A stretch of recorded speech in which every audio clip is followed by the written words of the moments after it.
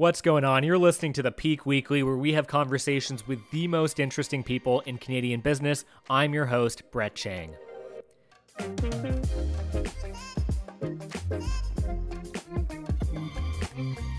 Okay, so we're doing things a bit differently on the Peak Weekly now. We got some great feedback on our last episode, which if you haven't had a chance to check it out, you really should. It's a conversation with my co-founder, Alex Blumenstein, and I on the Peak's year in review.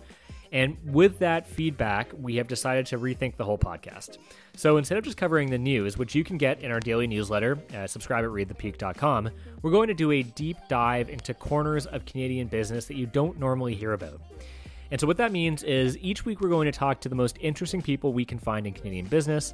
We're going to learn about their journeys, their businesses, and hopefully get insights from these interviews that you can use to get ahead. And that's why I'm really excited to launch with this week's episode of the new Peak Weekly, where we're joined by our good friend Chris Spoke. Chris is the co-founder of Spoke Capital. He's a hustler in the best sense of the word. And in this episode, we talk about how he broke into a new industry he knew nothing about, grew his network, built a digital agency from scratch, and then used the profits from that to start a real estate development fund. And we'll even give you tips on how you can get started in real estate investing yourself. We had a lot of fun recording this, and there's tons of value in this episode, and I'm sure you'll love it. But before we get into it, I do have one ask. If you like the new format of the Peak Weekly, please leave us a review in Apple Podcasts. We need more people to listen so we can keep doing this, and reviews are the best way for people to find out about us. So please, please, please leave a review. We really appreciate it. And without further ado, let's jump right into our conversation with Chris Spoke. Hello, everyone. Welcome to the Peak Weekly, the revised Peak Weekly, the new and improved Peak Weekly. We have come up with a new format after an overwhelming response to our last one. By overwhelming, I mean 100 listens. And that's enough for us to change course entirely and go down a different route. But I'm excited for the podcast today. We are joined by Chris Spoke, and I'll let Chris introduce himself. But the topic of today's podcast is going to be real estate. And then we're also joined by my co-founder of the Peak, Alex Blumenstein. Hello, everyone. Hi. Hey, Brett. It's actually good to hear that you only had 100 listens on the last episode, because I think we could break new records here. We can break new records. Two, also no pressure. Very small totally. Subset of the population and our reader base, and so I think both work in your favor today. I was actually going to say there's a lot of pressure, because to break that record, it's totally dependent on you. So if we don't break the record, it means like you've dragged us down from our baseline. Yeah, I guess that's right. If you have a low baseline, it's not a good look if you don't break that. I think I was also the first profile on the newsletter. Is that right? You were. You're what we refer to as low hanging fruit. Yeah, a bit of a guinea pig for us, but I'm excited about it. And just to give some context, and we were just talking about this before, but from Alex and I, Chris is somebody who we've known for a while. We've invested with Chris into things, and the one thing that Chris has been a real evangelist on is a breakthrough investment concept called real estate. And it was something that Alex and I knew very little about. Alex had a bit more knowledge than I had because he made a real estate investment for himself. But Chris really introduced us to the world of real estate and helped us navigate it. And so I think that's what we kind of want to do today. But before we begin, I'd love to get a bit of your background, Chris, and just talk about your experience with August and everything else you've done so far. Yeah. So I guess I'll talk about the last maybe 3 years, because it just gets messier the further back you go. The last 10 years is like a series of failed startups and like working a little bit in digital agencies and that sort of thing. But more recently, I started a digital agency. I did this with my brother, where we build digital products for clients that might be startups or larger kind of enterprise, and even bidding on some kind of government or crown agency type work now. So typical digital agency model where we hire people at one price and then we kind of build them out at another. And it's cool. It's a good way, I think, to make money. It's you don't have to break any new ground in terms of innovation or product market fit. People need good software developers and need good designers. So we're good at hiring and retaining them, and we build them out. So I started a digital agency again a few years ago. And then kind of not too long after starting it, I started getting more interested in real estate and real estate development. So I started an event series talking about land use policy and how that affects prices. This was kind of on the affordability angle. But through that, I got to meet a lot of people in the industry. This is an industry that I was not exposed to. I didn't know many people in the industry, but I got to build a network. And through that process, was offered a job to work as a development manager at a real estate development firm in Toronto that builds condos and rental, and some in Montreal. So I took that job. I did that for the last 2.5 years. I recently quit because, one thing, the purpose was to learn. And I think I learned a lot, or at least enough to now want to kind of try my hand at doing some of these projects on my own. And you mentioned that like I have been doing some of these and you guys are investors in at least one of them. So we could talk about that. But to sum it up, I operate a digital agency. That's a nice way to kind of keep cash coming in regularly. And that affords me the opportunity to try something more speculative or maybe more risky with real estate. I do want to start. I want to go back a bit just onto August and getting August off the ground. I remember when you were doing this, it was about 2 years ago. How did you find that process and how did you find your first clients? Yeah. I mean, it started actually even before then, but as me just having a loose network of freelancers and then coming across people who needed projects done. So I did it at a very small scale. And what happened 3 years ago was formalizing it into a real company. And my first client was my brother, who's also my business partner. He runs a cryptocurrency company. They're kind of shifting into some fintech stuff, but they basically hired a team to do a lot of cryptocurrency work on a public protocol that they launched. But there was a need for them to build out the ecosystem of tools and software libraries that would support their network. So some of our early projects were just doing that for him. And then through my own network of, I mean, again, because digital products is such a broad category, you could find people in any industry at any scale of business that needs some help. So it's been a process of just kind of like mining my network, and through there you get referrals and, that sort of thing. Can I ask, you have been running this agency for 3 years while also having another full-time job. And you've sort of used this agency to kind of pad your investments. And now you're taking the leap to have it kind of pay your salary while you also pursue real estate full-time. How do you manage sort of that split with having a full-time job and also running an agency, which I think a lot of people who run agencies will tell you is a full-time job?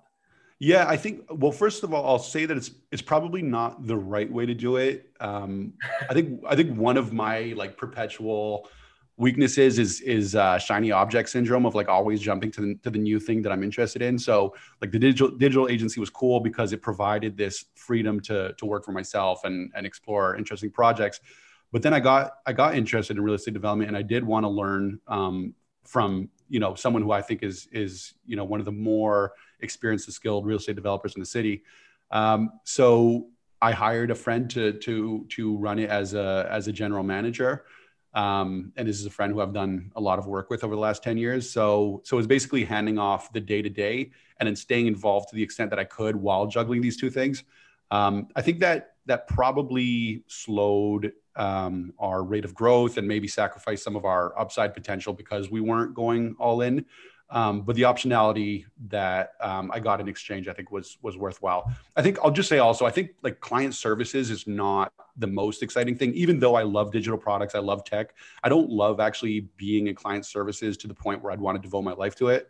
I like the freedom that it provides by just kind of paying some of my bills. Sure. And I want to touch a bit because we did this with Leaf Forward as well. And this is kind of how we got into the cannabis industry, but you took a very similar approach with the events that you ran. And so you were running these meetups, and then that brought together a bunch of people in real estate in Toronto. And through that, you built up your network in that space. Is that something you would recommend for other people to do? And do you think that's applicable to more than just, we did it in cannabis, you did it in real estate. So I guess it's applicable to any industry you wanted to use it for. I think so. I mean, I directly copied this from you guys, and I remember that very clearly. Where I didn't want to say that, but thank you. I remember us having lunch at Wilbur and saying you should copy this. Yeah, and actually, that's exactly right. It was Alex said, and actually, I think you said you were going to run it for me, but that didn't happen. You were going to be like you were going to be like the event expert guy or whatever. whatever. I'll take Maybe your I'm word. misremembering. I wasn't, so. But yeah, I mean, I think it's like, and I think I underestimated its effectiveness even back then, but it's like a cheat code for inserting yourself into an established industry or an established network. It's kind of like if you want to be cool enough to be invited to the party, but you're not so cool, just like host it, and then automatically you're cool enough. It's kind of like that, I think. Like people at many different levels of seniority and experience know me, and I know them in real estate, despite having only worked in the industry for over 2 years. I think it's like you said, it's applicable in many different contexts, and even just events more broadly, more so than just like industry specific things. I've through August hosted a lot of authors. I would read a book, find it interesting, cold email the author, knowing that they're probably on some publicity tour, and then fly them out to Toronto to give a talk. And then through that, I get to know these like really cool, high profile authors, and everybody who follows them and is interested in their content. They also come, and again, I'm at the front of the room and introducing the author. So I think hosting events is an underrated way to build profile and emerge from obscurity. I do want to just touch on that a bit. It is really, anyone can do that. Anyone can go out there. And if you're interested in a certain space, whether it be real estate or cannabis or esports or the gaming industry, you can go out there and you can start an event. You can find a topic that you think people might be interested in. You can build a list of people that you want to come to that event. If you invite them, some percentage of those people will show up. You can invite a speaker to make that event even more compelling. And if you cold email a bunch of very high profile or interesting speakers, one of them will likely agree to do it. And by doing that, it is the fastest way to build a network in whatever industry or space you want to do in. And I think, we've done it, you've done it. And I really do think that anyone can do it. And it's a great way to just get started in something. And I think far too many people, they talk a lot about how they want to do this or they want to do that, or they want to get involved in this industry and build their network. But this is one really good, easy way, not necessarily easy, but a very accessible way to go out there and just get started. Oh, sorry. Okay. I think this comes back to like something that we've all talked about like many times, which is like basically like the arbitrage of lag time between Canada and the United States, where it's like there's a difference in culture between Canada and the States, where it's like in Canada, like if you just do something like host an event, you're a mover and a shaker, right? So I mean, like it's quite easy to get off the ground, and events are easy to do, like especially small scale, low cost ones. And you're at the center, like Chris said, he's at the front of the room, and it's like a really super easy way. Yeah, and I think pairing it with cold emailing, which you also said, like cold emailing is a cheat code for life. You could reach almost anybody with a well-crafted, maybe with some persistence, but with a well-crafted email. Like I've gotten, I was going to book and had a commitment from Chip Wilson to come to Toronto for an event, the billionaire founder of Lululemon, who also is a pretty cool guy. But then COVID happened, so it didn't happen. But there are like a number of people that we hosted were like high profile people that wouldn't have any reason to share thoughts with me or like have a conversation or a beer, except for the fact that I invited them to speak in front of an audience. People have egos, right? Like that's like the best part too, which is that, it's easy to get people to speak because people love audiences. Like look what we're doing right now. What are your cold email tips?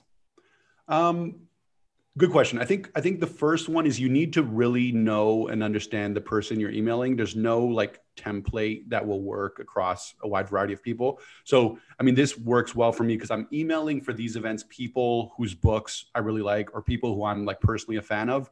So I could like find a nugget that probably most of their audience wouldn't catch, but because I'm so invested in the content, I will catch it and I'll tell them like, I appreciate this thing that you said or this opinion that you hold or this thing that you did. So I think that's one thing. The second thing is probably keep it short.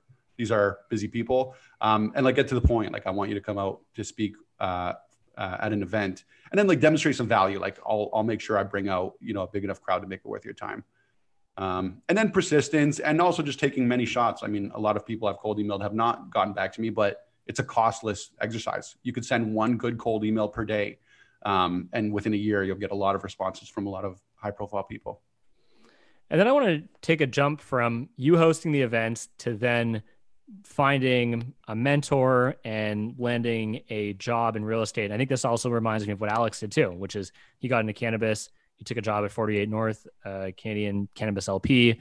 You kind of did the same thing. You had the event series, you met a bunch of people, you used that to your advantage to find a job in the industry and then learn everything you could about it. What was that jump like?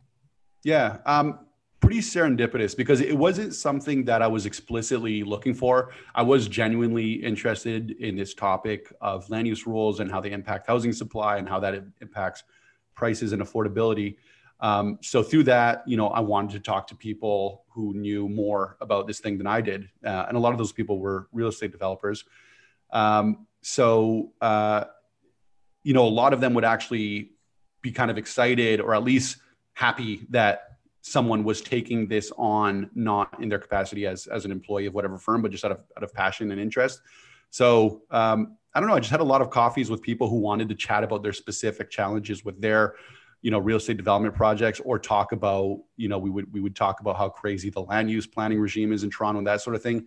And through that, just building rapport and making friends. And like my mentor and boss specifically, I wasn't looking for a job. August was going well. I was running these housing events. I was interested in doing more of that. And I got a text at like 10 p.m. on a Friday night or something.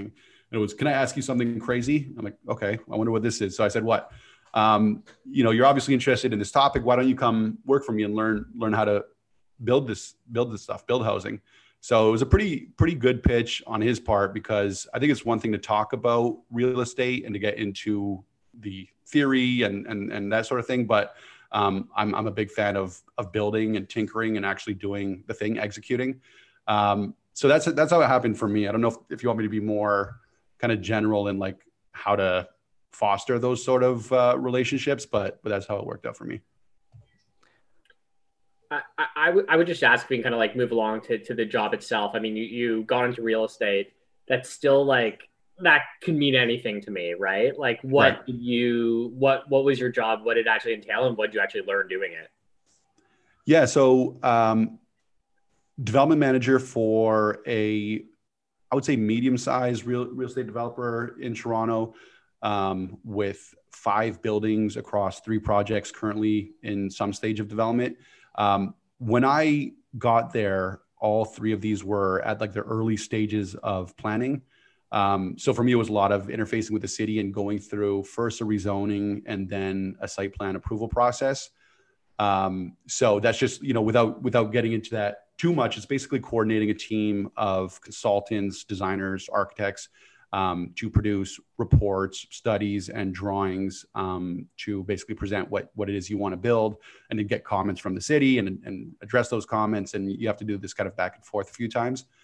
But it's a small enough shop that I dabbled in a bit of everything. So a lot of that sort of thing, which is called the entitlements process, but also kind of getting into the sales and marketing. So on the condo front, we had a sales center that we had to staff. We had a broker that we were working with. We had to track condo sales as they sold. And then now more recently, there's a marketing effort around some rental projects that are nearing completion. So there's a different approach. And then what I didn't get so involved in, but I did have some exposure to, was the actual construction side of things. So one of my colleagues who I work with has more of a construction background. I know literally nothing about construction. I would ask questions, by the way, on all these things when I first got there. That would be, that they were like embarrassed to hear me ask these questions because I was so inexperienced. But very rapidly got up to speed, and now like I'm trying to do that with on the construction side. So I don't know, a bit of everything is the short answer. Do you? I think a lot of people would hear that story and be very intimidated by the whole process. So you went from having a digital agency to hosting events to finding a mentor in the real estate industry who then hired you for a space that you had no previous experience in. When you started that role, how did you approach it going in so cold? So one thing that I did have going into it was I actually understood land use planning as well as like an averagely trained urban planner. And a lot of urban planners fill these roles as development managers. So like I've read the zoning bylaw, I've read the official plan, I've talked to a lot of people about different considerations. I've read the relevant provincial legislation. And if you just do that thing, like actually read the material, which most people don't do, you're already pretty far ahead. So I did have that. What I didn't know was like anything else, like how do real estate development projects get financed? And then again, like anything construction related, I had no idea. So it was a matter of just asking a lot of questions, and they weren't always questions that could be answered internally. But as a real estate developer, you're typically working with a small team, but with a lot of external consultants, including planners and municipal lawyers, cost consultants, and that sort of thing, and a construction manager. So you have access to specialists in every domain that you need to know. So just asking a lot of questions.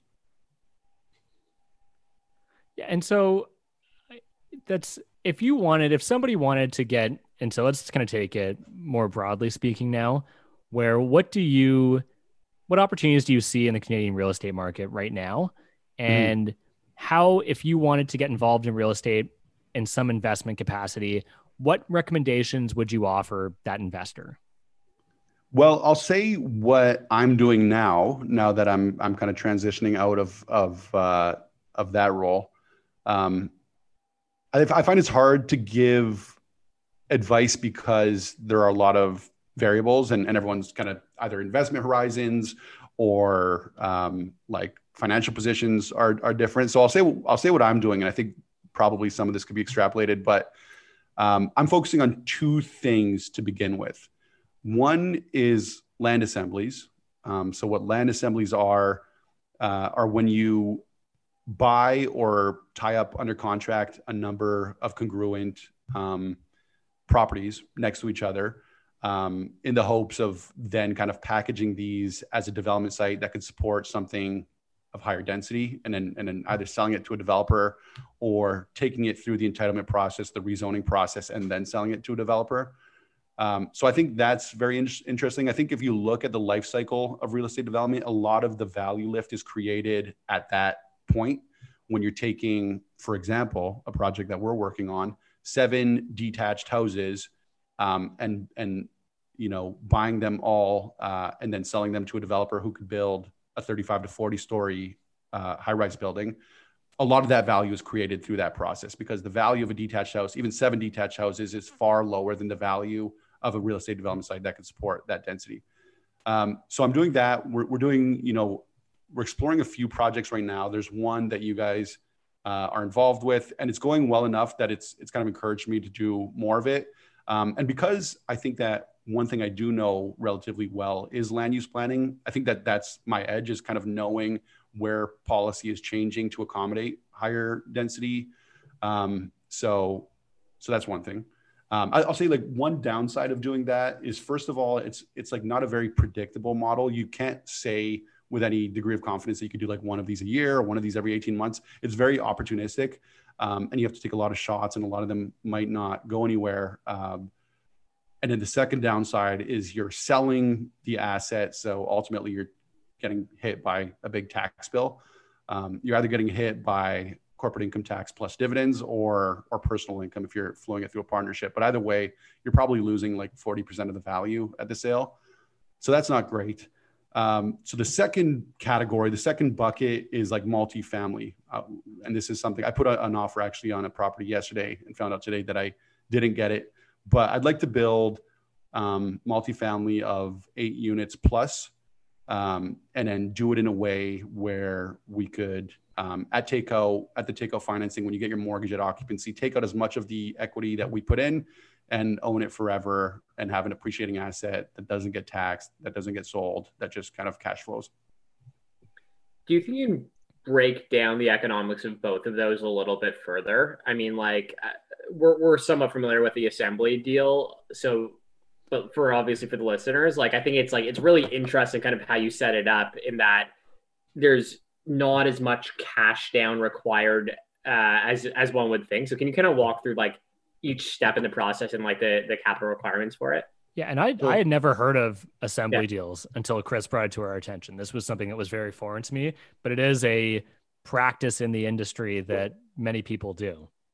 Yeah, I mean, it's hard because I don't know who's listening, so it's hard to know like to what level of expertise I should speak to. But assume people don't know what this is. Yeah, I mean, the hack that you refer to, or I call it a hack, the reason why returns could be really good is because anybody who's bought a house, you what's notice really good. Like let's like what's yeah. Okay. Let's be specific. First, I'll just explain the process of buying a property. So anybody who's bought a house has gone through something like this, where you put an offer on a property, let's say for $1 million, but you put it within that offer some conditions. You want to check your financing. You maybe want to do an inspection of the house. You have some other conditions that you want to satisfy before you firm up with that deal. So you might ask the vendor for 5 days, for 10 days for you to satisfy these conditions. They'll ask you to put a deposit down, typically 5% of the purchase price. So maybe like 50 grand on $1 million house. And then that affords you 5 days within which that deposit is refundable. So if you find something you don't like, or you're not able to get financing, your bank turns you down for a mortgage, you could walk away, your deposit is refunded, you don't lose any money, and on you go. If you go past that conditional date, when you waive your conditions, then your deposit gets locked in. There might be a 1, 2, or 3 months closing period where you don't actually have to pay for the house until the closing date. But if anything happens post waiving your conditions, pre-closing, where you don't close, you at minimum lose your deposit. So what's cool about assemblies, and I'll say specifically this one assembly that we're doing together, is because there's so much of a lift from the current use of that land to what's potentially buildable, we're able to offer way above market for the houses. So how do you convince 7 specific people, right? They have to be 7 people in a row. They can't just be 7 people in the neighborhood. 7 specific people who had no thoughts of selling their house to sell their house on a relatively short timeline. You have to offer them like a lot of money to make it worthwhile. So we're able to offer way above the market price for their house, which motivates them to sell. But what it also does, it affords us the ability to ask for a much longer conditional period. So we might ask for like a 6 months conditional period, whereas like 5 days might be typical for buying a detached house or something like that. And it's fine because these people aren't planning to sell their house. So yeah, they're no rush. Exactly. To them, it's like a costless option where if things go well, they get this way above market price for their house. And if it doesn't, they just keep living in it like they were anyway. And then, so what we're doing in this case is within those 6 months, let's say, one of our conditions is that this sale only goes through if we get all 7 of these houses and we outline, the addresses. But within those 6 months, we also sell it. We also sell the deal. So you put in a clause in your agreement of purchase and sale saying that you could assign the sale. So within those 6 months, you buy them, or at least you tie them up under contract within a conditional period. You find someone who's interested in it. They're going to pay something close to the value of the land as a development site. Because that's the value you're generating for them. And then you assign the contracts to them and you make the difference between what you paid and what they paid. You never close on the properties and you've only put down a deposit. So the hack is that you're effectively levered up like maybe 10 to 20x, because the deposit is like 5% of the purchase price. It might even be lower than that if the price is high enough. So like your multiple on your actual cost basis could be pretty high.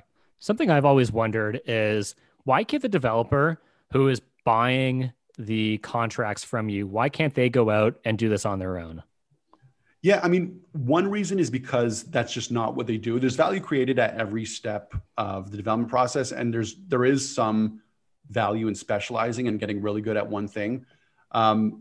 I think you could go out and try 10 assemblies and have like one of them work out. So it's a lot of legwork. It's a lot of brain damage. You're often dealing with like unsophisticated sellers who have unrealistic demands or whatever. So you deal with a lot of crazy things. We, in our assembly, as you know very well, we had like one of the owners, after verbally agreeing to a deal, die of a drug overdose. With no will or obviously known beneficiaries. So now we're like becoming experts in the estate administration process. So a lot of things could go wrong. So I think it's just not worth their time. They buy sites at their value as development sites, and then their lift comes from the development management fee that they get paid for managing that development, and then whatever upside they create through the process. It's really interesting, and like I said, it's a crazy business. But when you explain it like that, it makes a lot more sense to me, where I understand that we kind of got lucky on this first one a bit, in that things kind of just lined up, or it looks like they're lining up.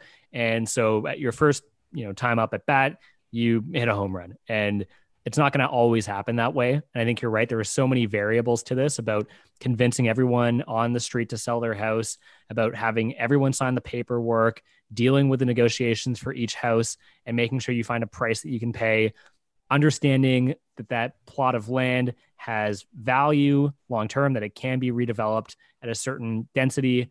All of these are specialties that you have to develop and have. And so there is a skill set there that a normal developer might not, or just might not want the headache of it. And so it's just really interesting to hear you talk about it. And it was a totally different business that I had never even thought of until you brought it to me. And it's just, I think it's pretty cool. That's what I'd say about that. Well, and it wasn't really the first at bat. It was the first at bat that gained any traction. So I've knocked on doors and sent letters to homeowners like many times if I've seen something that looks like a cool assembly, and I've like scrolled through Geo Warehouse or Google Maps many times to find what I thought would be cool assemblies.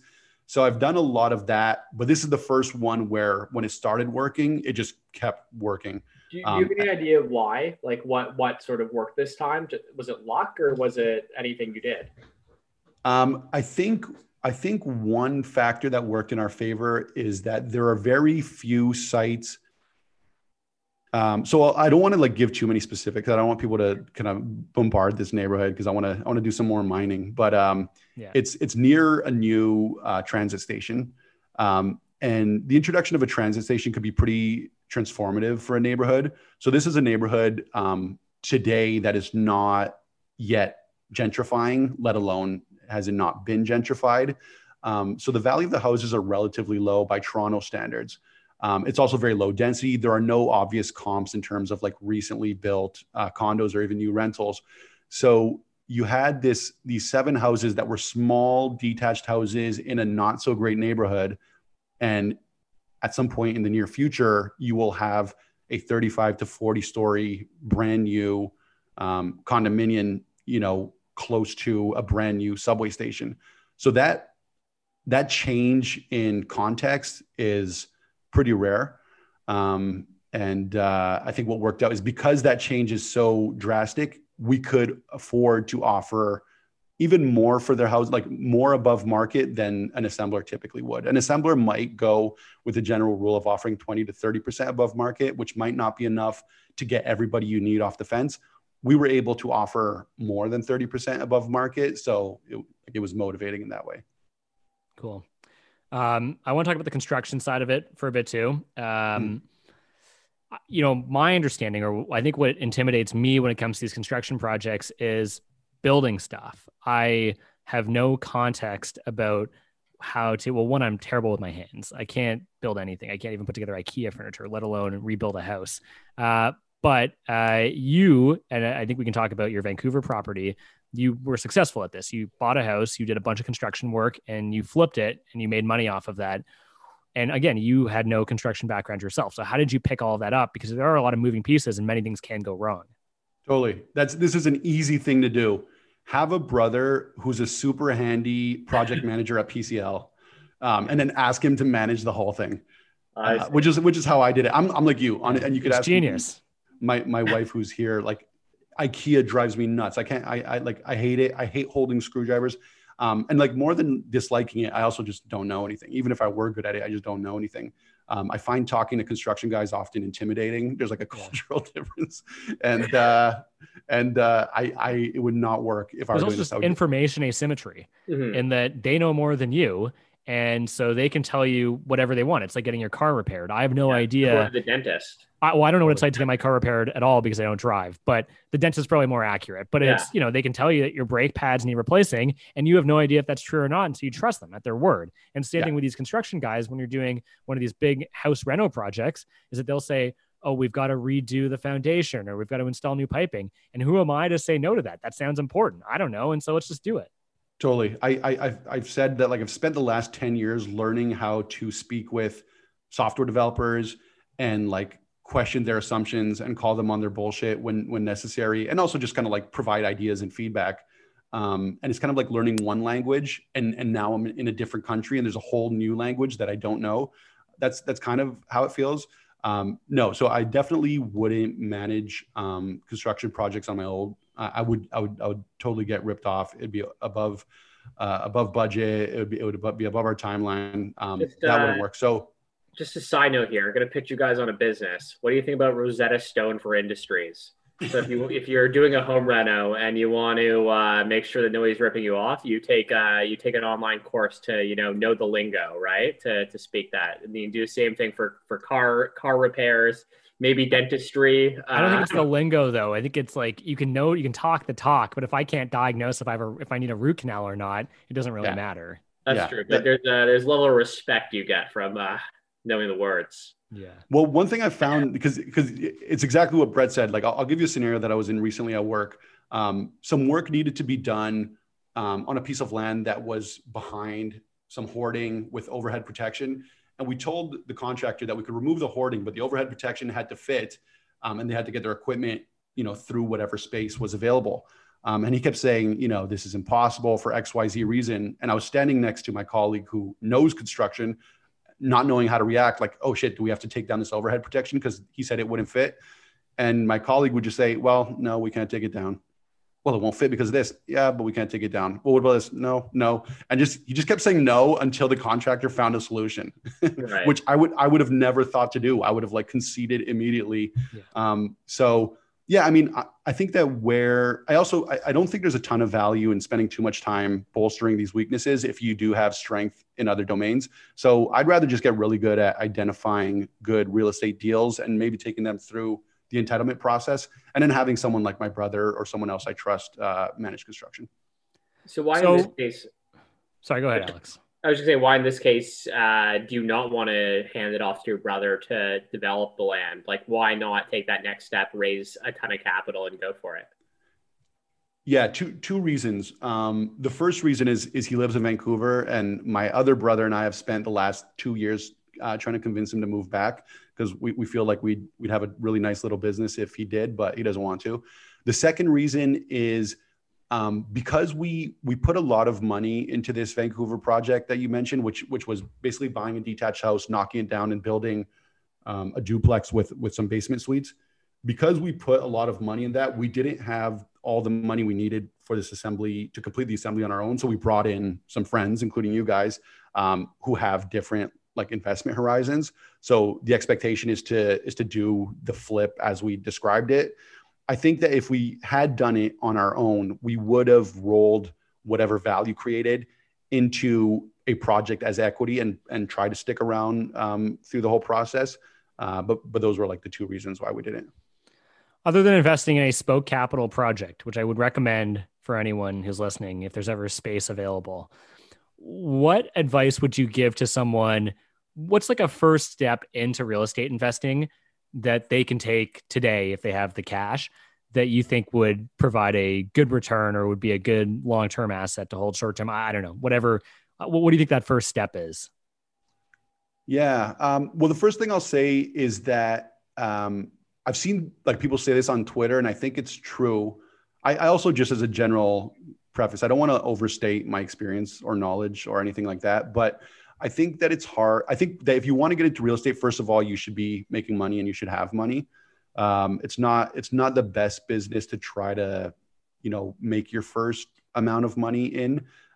You really are able to go a lot farther and compete with well-capitalized people by at least having some money. So the first thing I would say is if you don't have money, if this is a younger audience, I would say start a business, maybe start a service business, which is what I did, and make some money. And then in terms of what specifically, have a job and keep your job. I think it's a different conversation, but it's underrated. If you have a good paying job, let that compound and make money too. You don't need to quit your job to make money to get into another business. But sorry, go on. Yeah, maybe. I mean, I get your point. What I like about having a business is the upside is a little less capped. And what you're also able to do as a business owner is delegate away the things that you're either not good at or don't like, sure. Or that take up too much of your time. So if the goal here is to branch into a whole new domain, for me, it's awesome that I could spend 20% of my time on a service business that pays me full time and that also generates some earnings that we could play around with.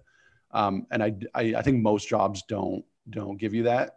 But yeah, you could have another debate with other people about whether you should encourage young people into starting businesses. Yeah. I don't know. I mean, the second thing I said that I'm doing now is looking for properties that could accommodate just small scale multifamily rental. There's this general tonal shift in Toronto where because of the housing affordability crisis, the city's starting to open up to what's called missing middle housing types. So this is anything that's higher density than a detached house. So starting with like a semi-detached all the way up to something that is just short of a mid-rise building. So things like triplexes, fourplexes, a row of townhouses, stacked townhouses, walk-up apartments, those sort of things have not been built in large numbers since like the war, because zoning didn't allow for it, but that's starting to loosen up a little bit. So what I'm trying to do now is find good properties with houses that could be torn down and new small scale multifamily could be built. And the way this works really well is if you're able to do it in a way that you could take whatever equity, whatever cash you put in at the front end, if you're able to take it all out at the back end, when you get what's called your takeout financing based on the new value of this asset you've created, that's awesome, because then you own this asset, it generates cash, and you took all your money back to do it again. So that's what I'm going to be like. I like the assemblies to make some like cash windfalls opportunistically, but in terms of like a predictable, repeatable business model, it'll be a lot more of that. And you mentioned you read a lot of the legislation around planning and you got really deep into the space. Are there resources that you would recommend somebody who is an aspiring real estate investor go through and research before they make that move? Yeah, I mean, you should definitely be familiar with the relevant legislation. So municipally, you should read the zoning bylaw, you should read the official plan, you should understand them. Provincially, you should read the relevant legislation, which could be things like the Planning Act or like the provincial policy statement. There's all these documents, but you should also track what's changing, because a lot of the opportunity comes in the changes. So for example, Doug Ford's provincial government fairly recently changed the Development Charges Act so that a secondary unit in your house is no longer subject to a development charge.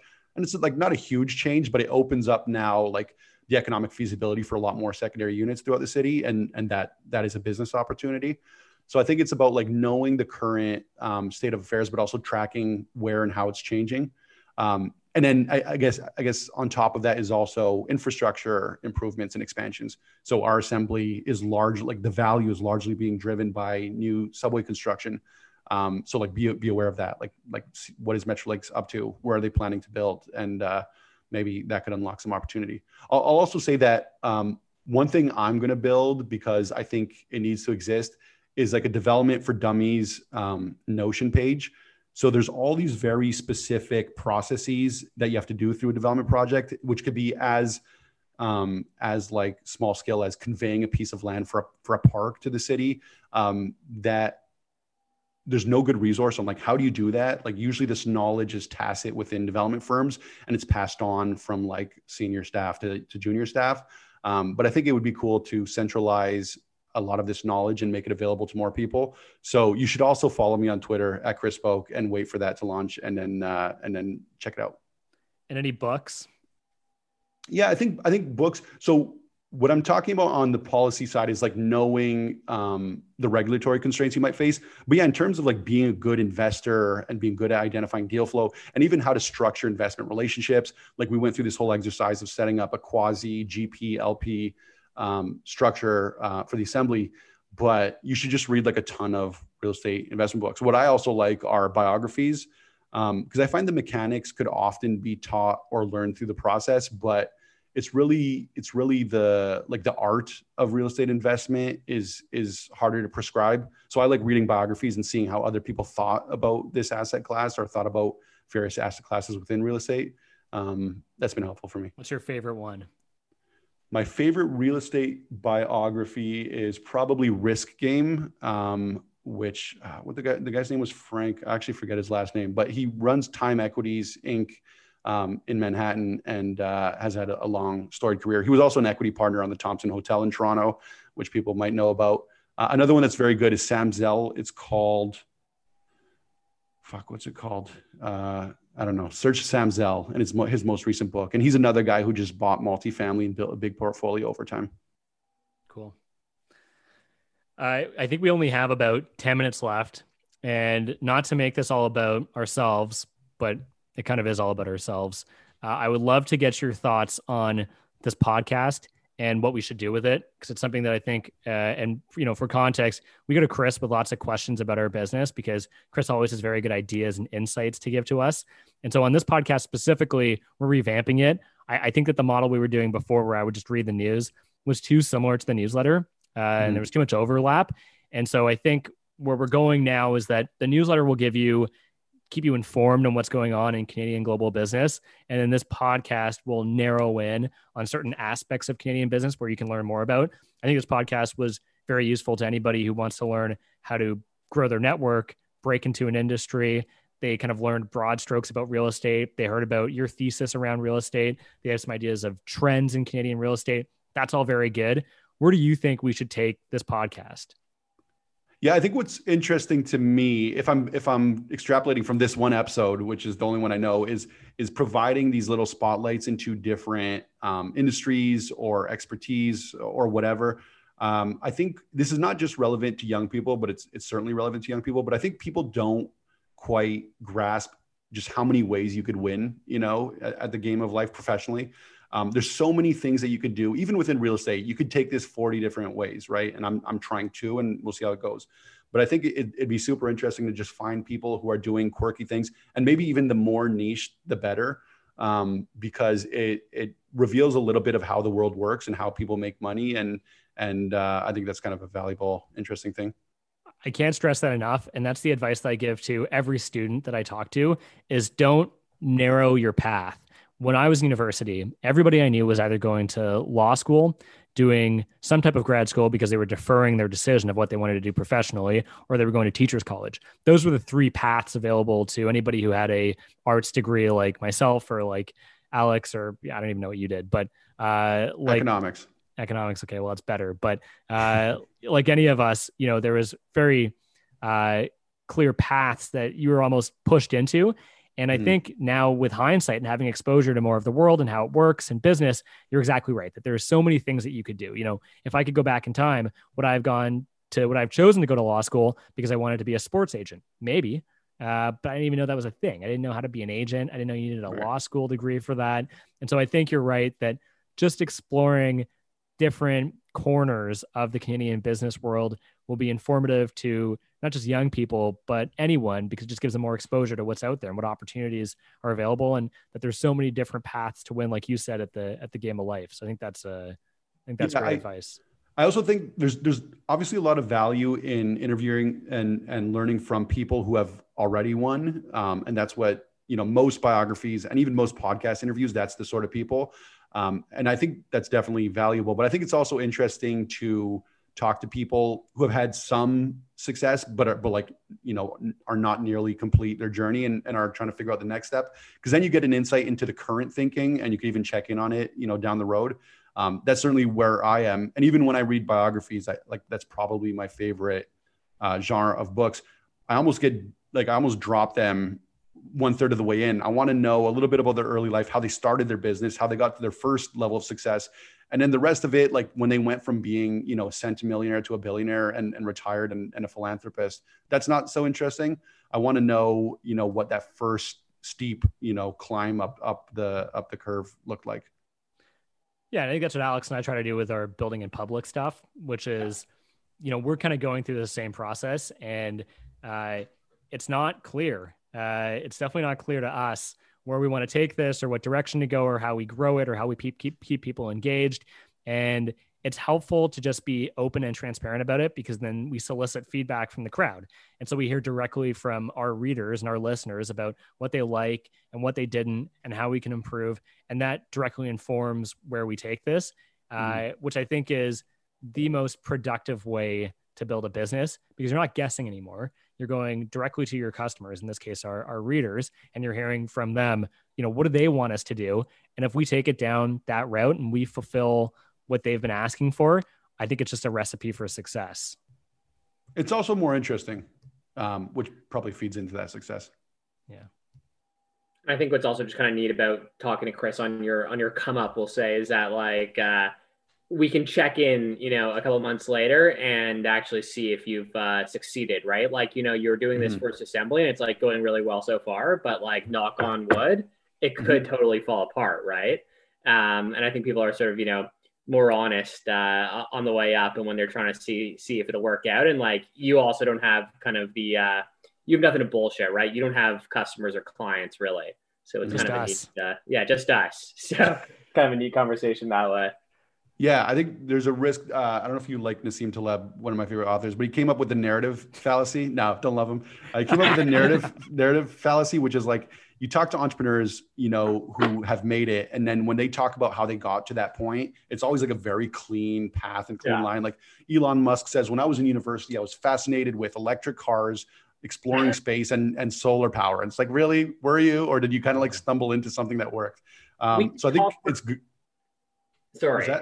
Well, I'm just saying, like, it's good to like thoughtfully and actively try to avoid the narrative fallacy. All of our lives are way messier than even we like to admit to ourselves. And I think that it's like refreshing when other people hear that. I was just gonna say we could talk for 2 hours, 3 hours, each of us on all the businesses we've started and failed at, right? Totally. Like, we all have a long list under our belts. Yeah.